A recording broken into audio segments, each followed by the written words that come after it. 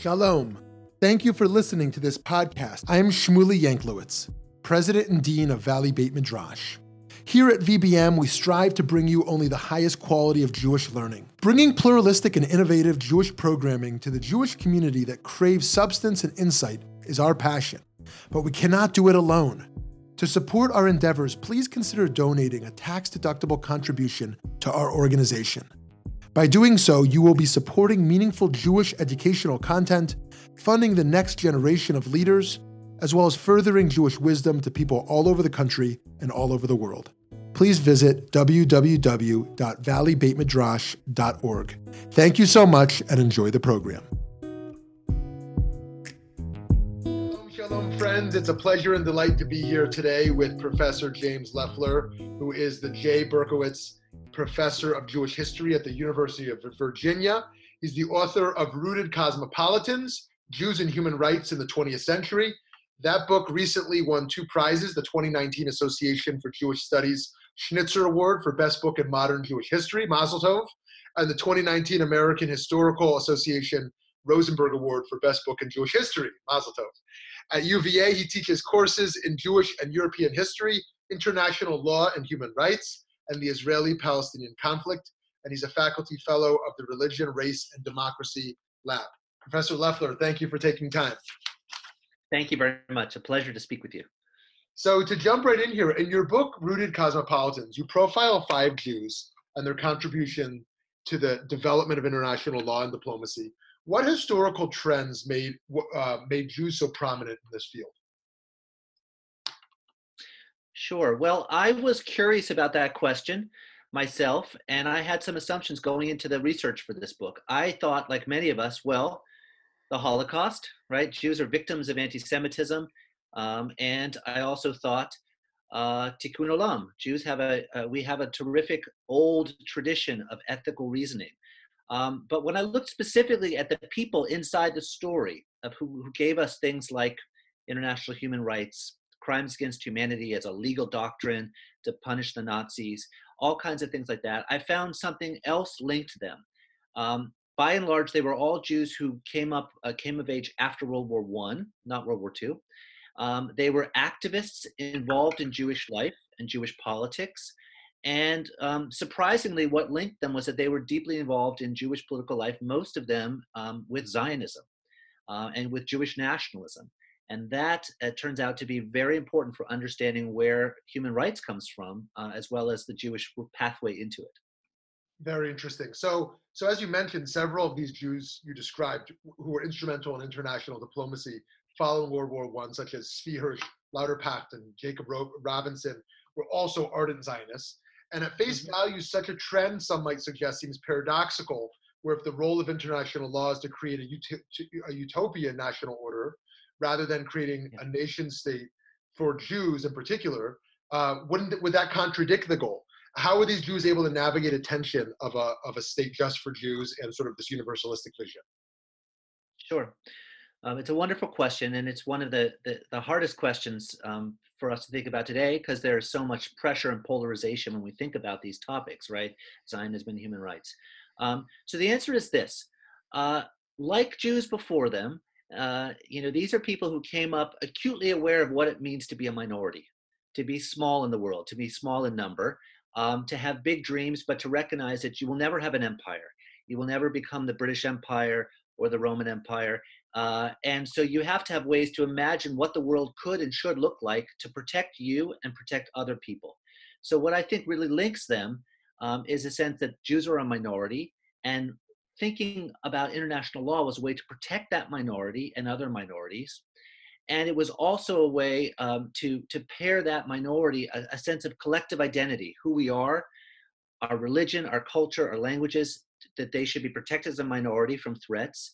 But they also recognized that the way you act in the world is to have a homeland, to act like a nation state, because that's the way the world is trending. So they saw both these things as interrelated. And they imagined themselves as building a better version of the world where every people gets to have a nation. Us today, that not all Jews are going to need to live in the Jewish land, and there will be non-Jews there.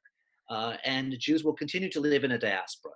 So for them, when they thought about law, when they thought about rights, they thought about how do we not erase the particular and all become universal or all cling to a particular.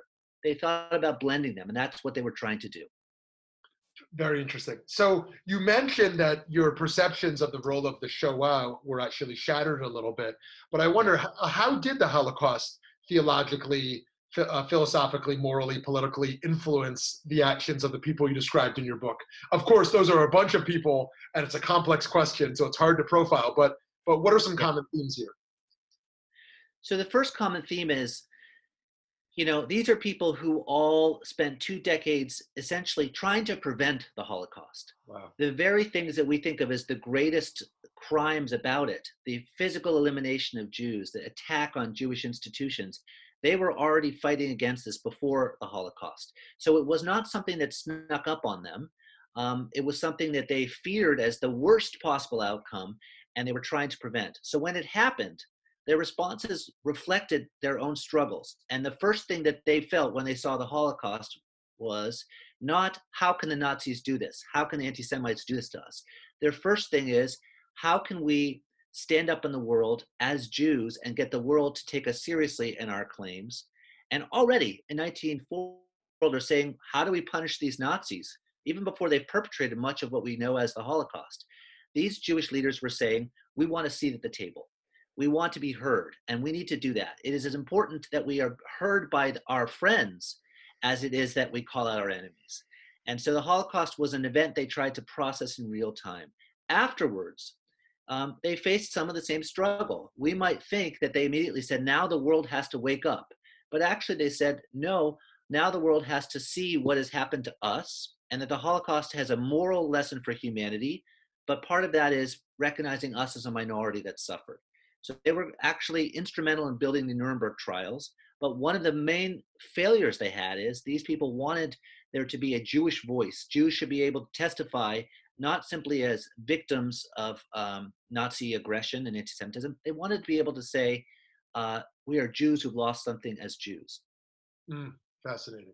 So today, there's a quite clear anti-Israel, and some would even say an anti-Semitic bias in international organizations such as the United Nations and the like. How do you think this became the case? Right. So I talk a lot about that in the book, Rooted Cosmopolitans. And I emphasize that some of this has to do not only with the spillover of the Israeli-Palestinian conflict, not simply because of some generic anti-Semitism. A lot of it has to do with politics. People I write about in the book, after having spent decades being kind of heroes at the UN in the late 40s and in the 50s, began to find themselves turned into pariahs. A lot of it had to do with the Cold War.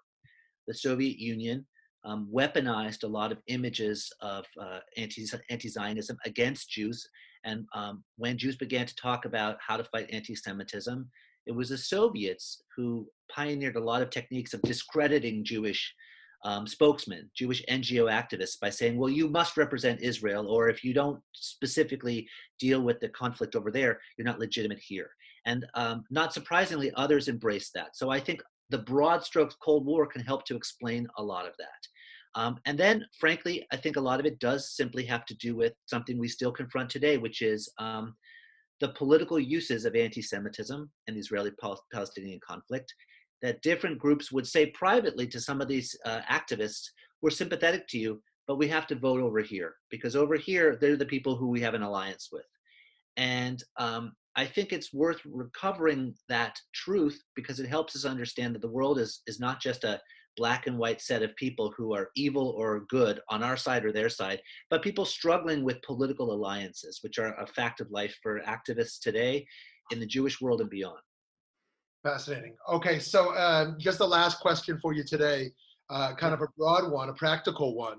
What do you think are some of the particular unique roles that Jews can play today as human rights advocates that's unique to the Jewish community and significant globally? Yeah, thank you. I mean, our greatest challenge as advocates is the Israeli-Palestinian conflict. It doesn't go away. It enters into all conversations, and it allows people to challenge our motives, as well as it forces hard questions on us. But the challenge, I think, is an opportunity because it means that we can tell people, and this is true for Americans as a whole, that instead of a yes, but approach, we can have a yes and approach. We can say, that is a problem. We engage with it to try and resolve it. We have an obligation to try and resolve that conflict. And we want to work on this over here. Instead of saying, don't force us to deal with this, saying we do deal with this because we are more than one thing at once.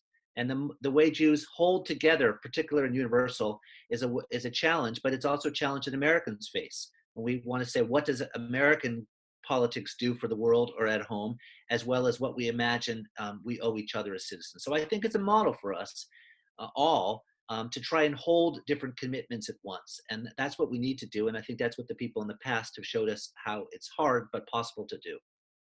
Friends, be sure to check out Professor James Leffler's Rooted Cosmopolitans, among other works. Thank you so much for your time and scholarship and inspiration. It's been a pleasure to speak with you. Thank you.